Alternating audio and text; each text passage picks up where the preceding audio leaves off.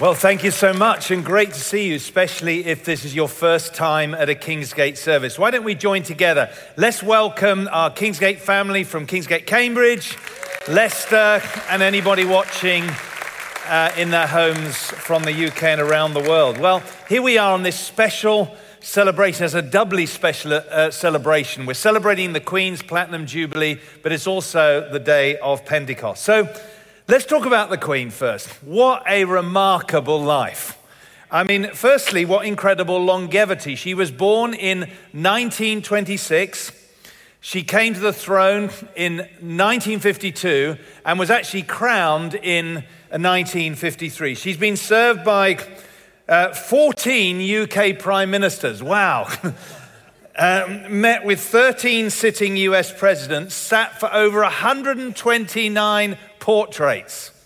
I mean, I'd need patience just to sit for one. Anyone else? 129 portraits. And she's visited 120 countries on 6 continents. I mean, it sounds utterly exhausting, doesn't it? But I think what's more remarkable, even than her longevity, is the legacy she leaves. You see, she is somebody who has stayed the course for a reign of 70 years. When, rulers and politicians and leaders throughout history and today seem to struggle to keep integrity when they have power for even a few short years, she is somebody universally recognized, somebody who's kept the course, stayed steady, kept her integrity intact for 70 years. Amazing. Absolutely amazing. And we've got to recognize the changes that she will have experienced. I mean, right back from the 20s through to today. I mean, what incredible geopolitical change, cultural, moral, social, technological change. Plus, she's not had a perfect life. She's had storms that have come at her life. She's had much personal and family heartache and even tragedy, and much of that, of course, unlike us when we go through stuff, is played in front of the glare of the world's media. And so it's all remarkable that you can have political commentators like Andrew Marr making this statement: there are no reliable recorded incidents of the Queen losing her temper, using bad language, or refusing to carry out a duty expected of her. Wow.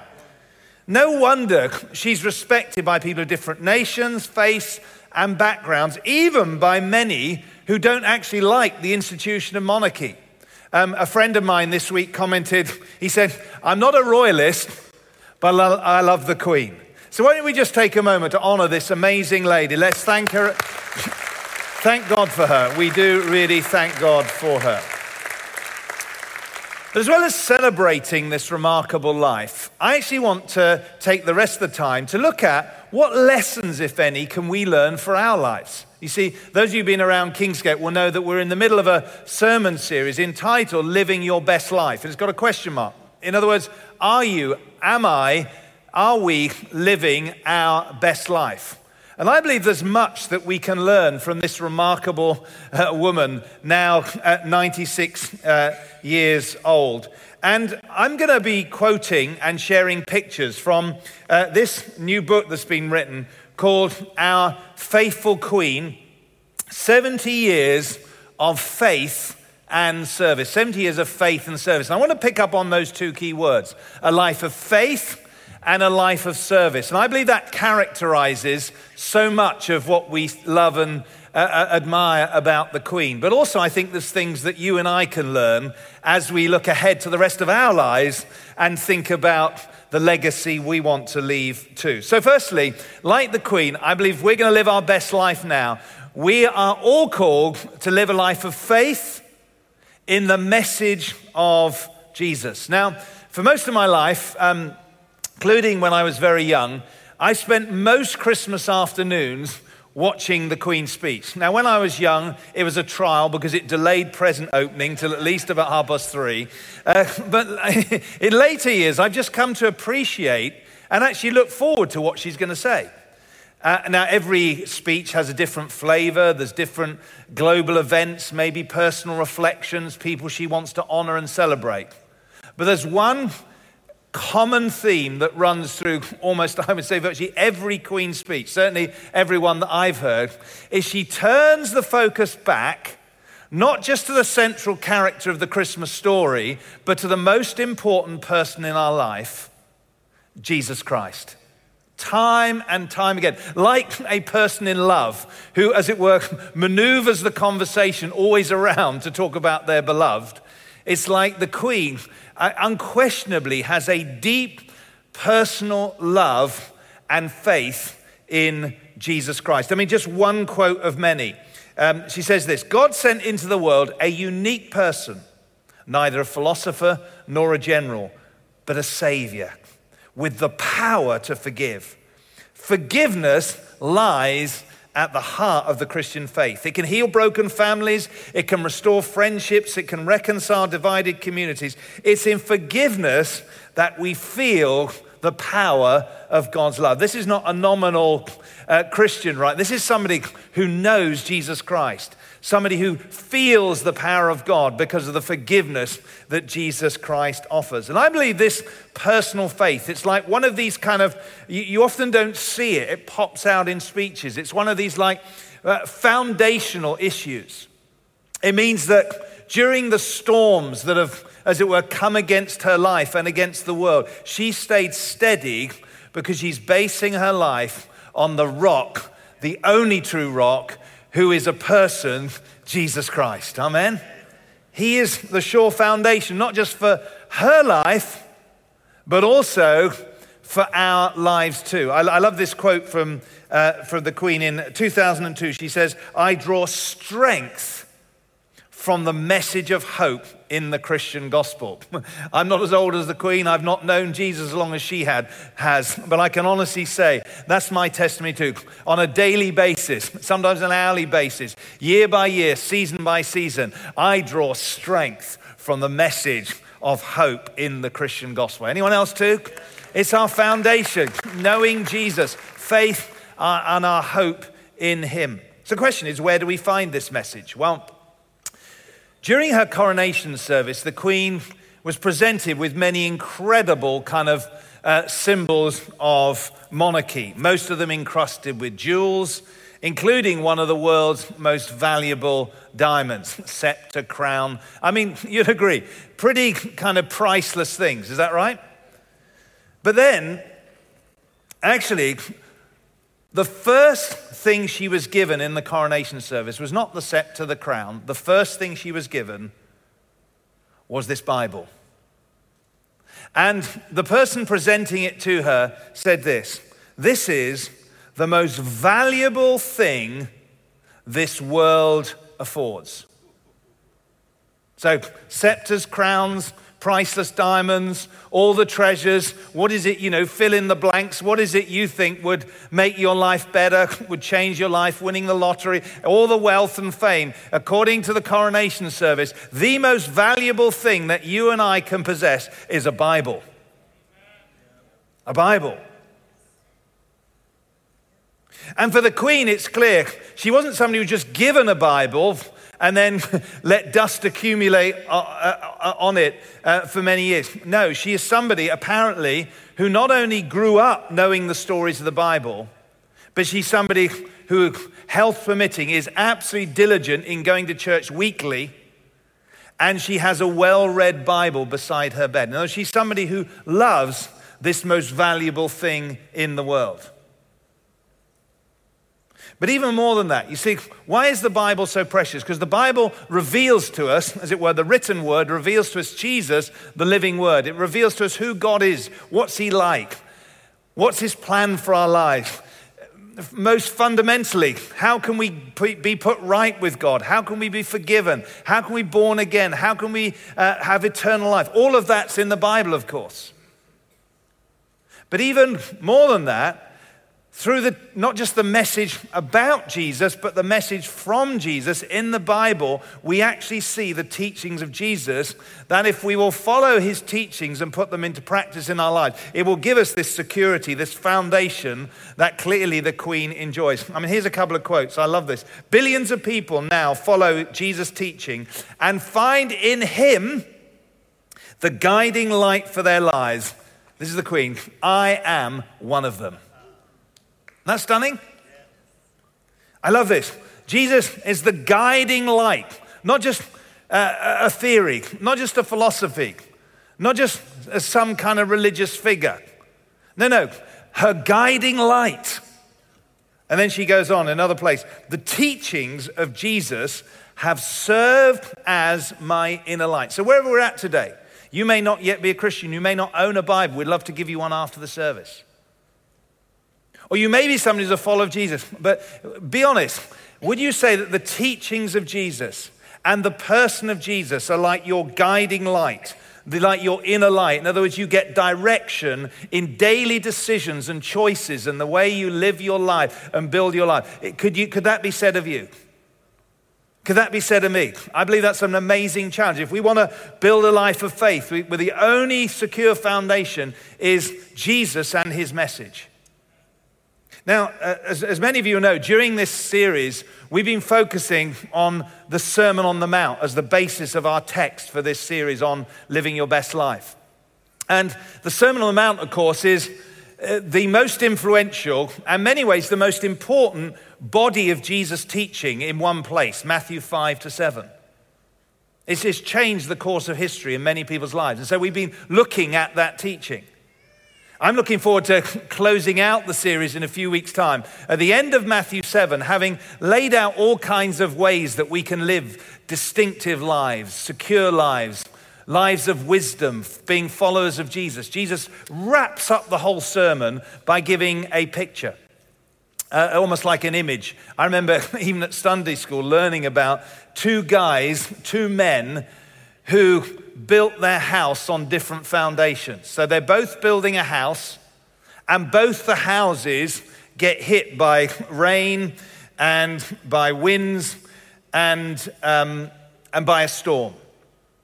One house, and this thing about foundations, you often can't see what's underneath. One house was built on rock. The other house was built on the sand. Do you know the story? It's very simple, very powerful summary to the whole sermon. And the punchline is this. This is how Jesus describes the man, or we could say the woman, the person building their life on the rock. This is what the rock means. Therefore, everyone who hears these words of mine, and here's the punchline, and puts them into practice. Can we say that? Puts them into practice is like a wise man who built his house on the rock. The rain came down, the streams rose, and the winds blew and beat against that house, yet it did not fall. Why? Because it had its foundation on the rock. What is the rock? The rock is Jesus. Yes, we've already established that. The rock, as it were, we can find out about the rock in the Bible, but just hearing the words of the Bible, reading them, even listening to me preaching, is not the rock.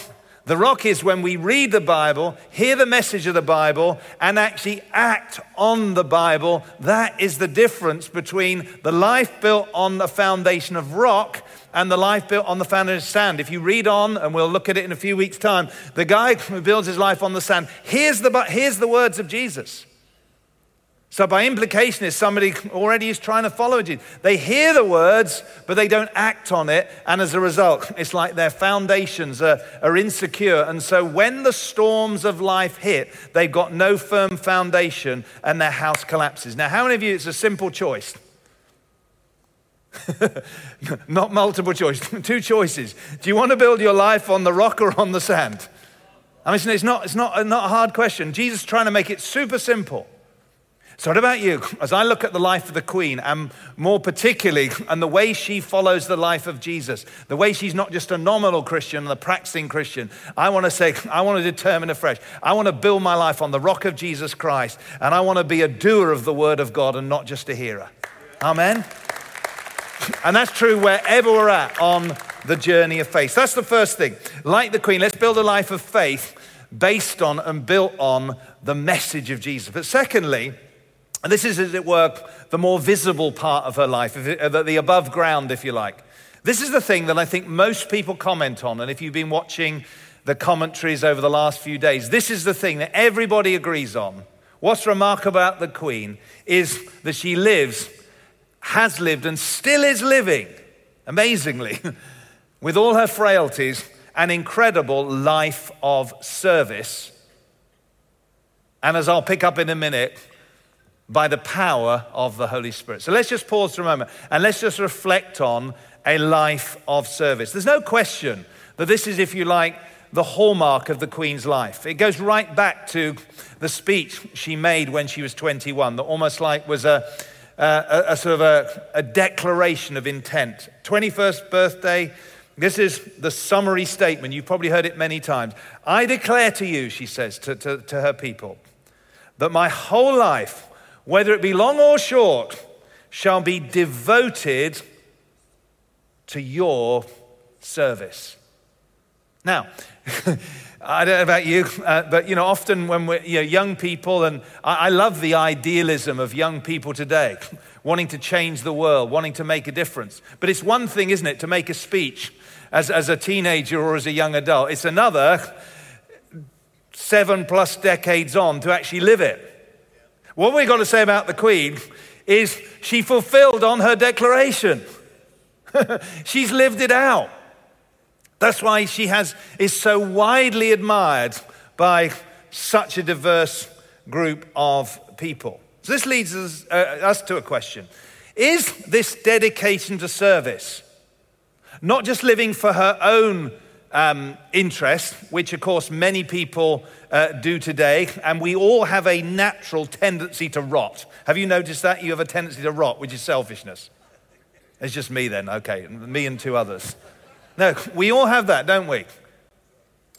But actually, if we just live for ourselves, we're living way below the reason that we're on planet Earth. You were not just called to survive in life. You weren't even just called to live for, as it were, your success and your fulfillment. No, you and I have a higher calling than that. God wants you and I to live lives of significance in the service of other people, to make a difference to people around us. Amen? It's the best way to live. And it's not just for a public servant like the Queen. She's got her assignment as a queen. She's got her sphere. The people should, but you and I have an assignment. God has given you unique gifts. He's made you who you are. And he doesn't want you to drift through life. He doesn't want you to meander through life and waste the one precious life he's given you. He's entrusted you with who you are, with your gifts, your time, your talents, and your treasure. And he says, yes, I want to bless you, but I want to make you a blessing to many other people. Will you embrace the call on your life? Amen. And then you have a sphere. Don't wait to somehow become famous. Most of us never will be. But we have family, we have friends, we have neighbors, we have work colleagues, we have people in our communities. Let's get on and do little things well. Let's be faithful where we are, and let's make a difference, friends. Amen. So, first question, is a life of service just for the Queen? No, it's for all of us. Second question is, how on earth do you sustain it? Is it just a sort of, inbuilt, something of sort of the courage and the sense of duty that may have come from her dad or whatever? Well, I'm sure that's part of it. But if you go behind the scenes, if you go back to the very coronation service, I believe there's a wonderful, as it were, hidden clue as to how the Queen has managed to live her life of service and how you and I can too. And it relates to both the day of Pentecost, Pentecost Sunday that we're celebrating too, but also to the most special and sacred part of the coronation service. You see, the heart of the coronation is a hidden ceremony. It was screened away from the cameras, so it was never on TV.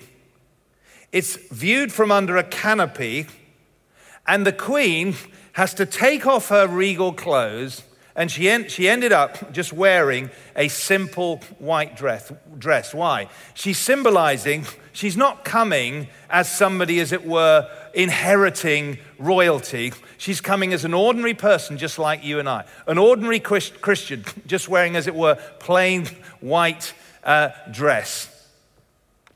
And then something happens that I believe is critical not just for her, but also for us too, if we understand the significance. At this moment, the archbishop came and he anointed her with oil. He placed oil on her head, on her chest, and on her hands. Now, what's this? Some religious dude putting oil on our queen. What's going on there? It's actually deeply significant and rooted in the Bible. This is where the whole thing comes from. And in the Old Testament, you see there that the anointing is symbolic of the power and the enabling of the Holy Spirit coming upon a person. They're set aside for service and they receive God's enabling to do what God has called them to do.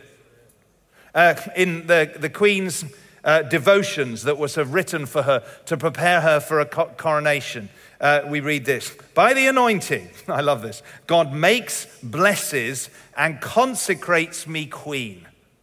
And I am till my dying day his, that's God's, that's Jesus, anointed servant. In the anointing, God creates a new relationship between himself and me, giving me for my use in this office just those resources of his divine grace which I need to dispose, hands and heart and mind to do his will. In other words, she knew something was going to change when she received the anointing. You won't see that probably on BBC One this afternoon. But on the day of Pentecost, this is incredibly powerful. You see, because the roots of this go back to the Old Testament. In the Old Testament, there were certain special people who were given particular responsibilities. You have priests, they were anointed. Prophets, they were anointed. Kings, rulers, they were anointed. And so this coronation service goes right back to there and saying she is being set aside and empowered for a life of service. But then fast forward into the New Testament and we see Jesus, Christ, the word that's not his surname. It means literally that Christ means the anointed one. And so here we have Jesus. He is the great high priest. He is the great prophet. He is the King of kings and he is the Lord of lords. And at his baptism, Jesus, who up until that time had done no miracles, never preached a sermon, if you could say, not stepped into his ministry, at his baptism, he receives the power of the Holy Spirit. And from that moment on, he goes and he fulfills his assignment. I love the way Peter summarized it. Acts 10:38. God anointed Jesus of Nazareth with the Holy Spirit and power. He went around doing good and healing. Why? Because God was with him.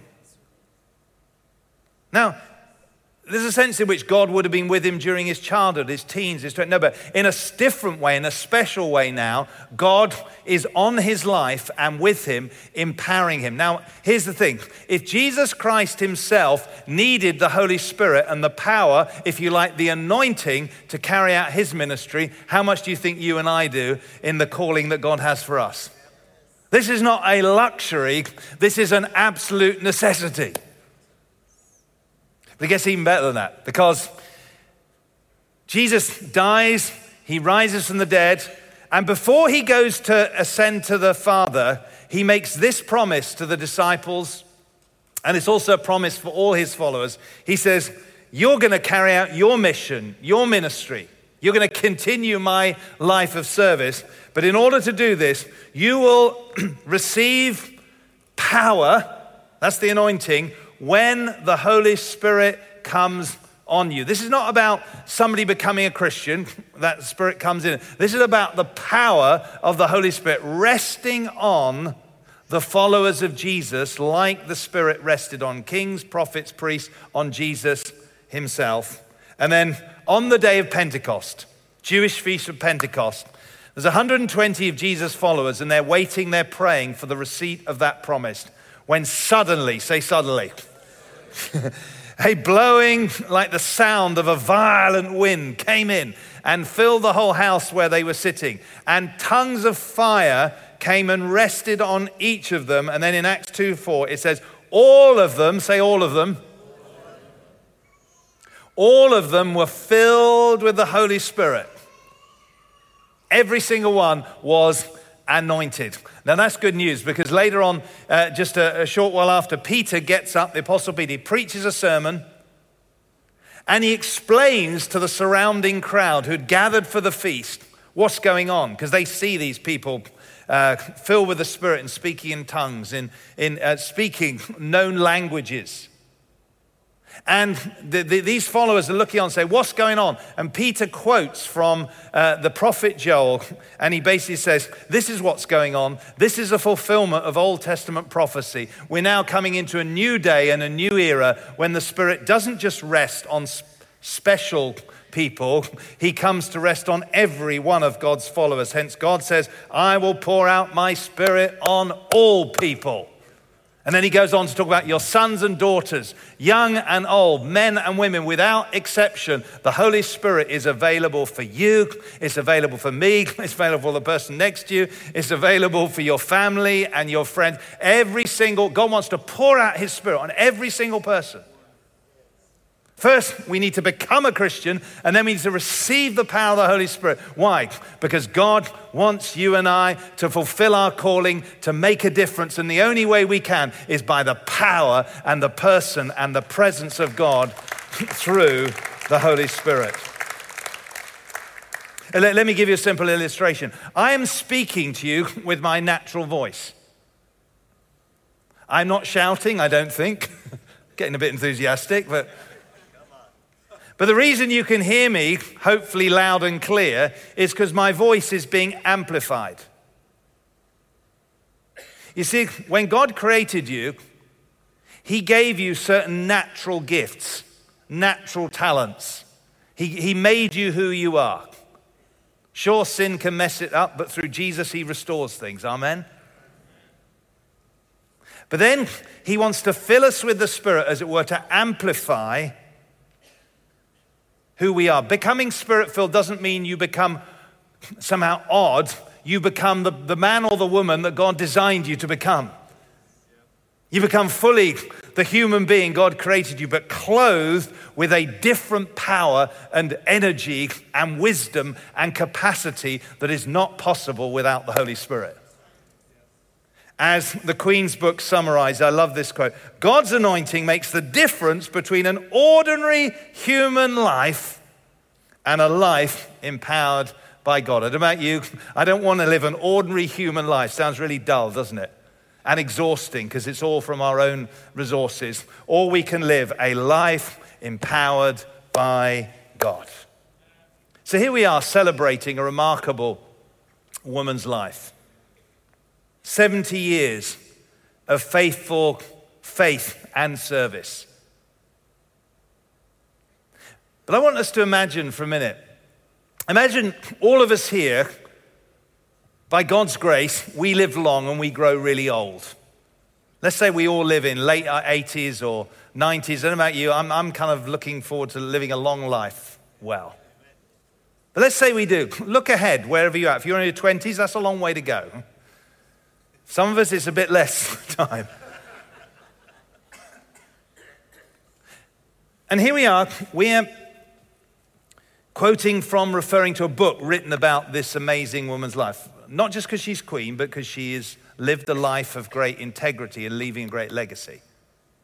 And of course, many other books being written too. Imagine if somebody then, and you're in your mid-90s or whatever, and somebody comes and they says, I want to write a biography of this maybe less high-profile servant of God, but I'd like to write a book about you. And they're searching for a title and maybe a subtitle, a phrase that would summarize who you've become. What would you like those words to be?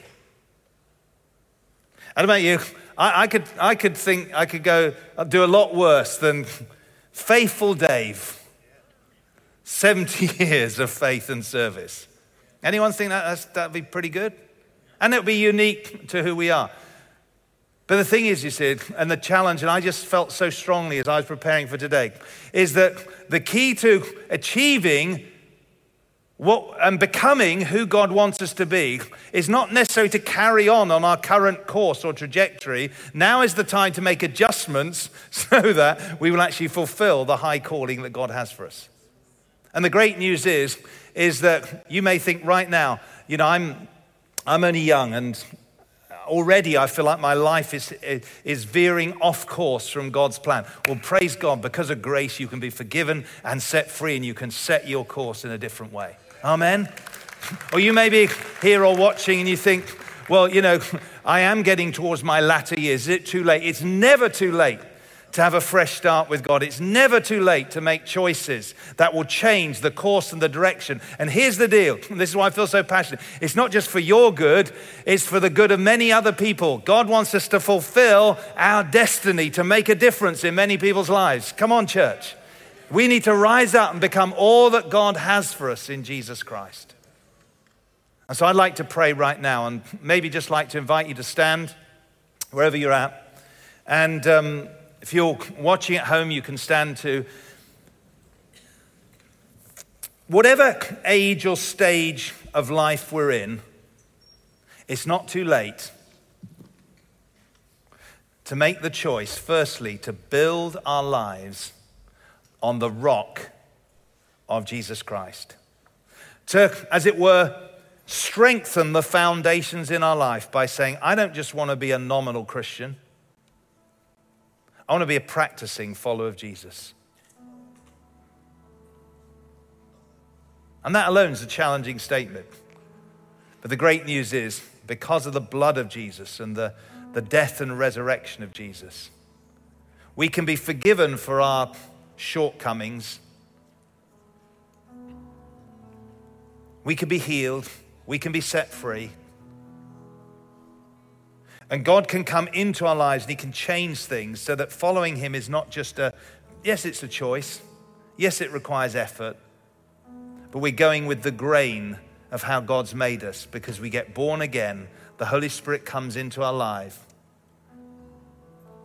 and he enables us to live a life of faith that's increasingly honoring to him. So I want to just invite you, wherever you're at, just to put your hands out right now. For some of you, this may be your first time in church. Maybe you've been on the fringe. Maybe you've been checking things out. Maybe you're watching today and you're still not made a commitment to follow Jesus. But you know that the foundations of your life are anything but secure. Well, I want to tell you, this is a wonderful opportunity for you, as it were, to storm-proof your life by putting your life in the hands of Jesus Christ. So right now, wherever you're at, if you don't know the Lord, or if you've actually been somebody who has gone off track, yeah, you say I'm a follower of Jesus, but I know I've not been building my life on his word.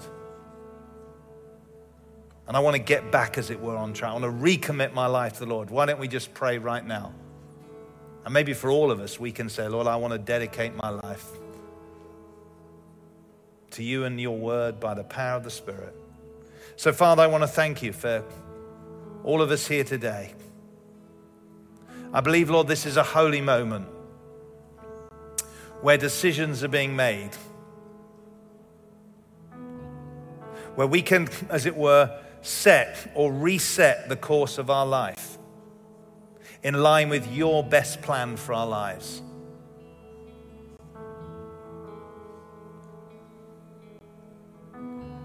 Just stay in this atmosphere of surrender and just keep your eyes closed. If you particularly say today, either for the first time or as a recommitment, just between you, the Lord, and me, you just say, I want to acknowledge today that I've gone off track, or I want to put my life in Jesus' hands, either for the first time or recommitment. Just put up your hands and I'd like to pray for you. Thank you. Just keep your hands up nice and high. Yeah, bless you. Thank you. Yeah, number of hands. Father, I want to thank you right now.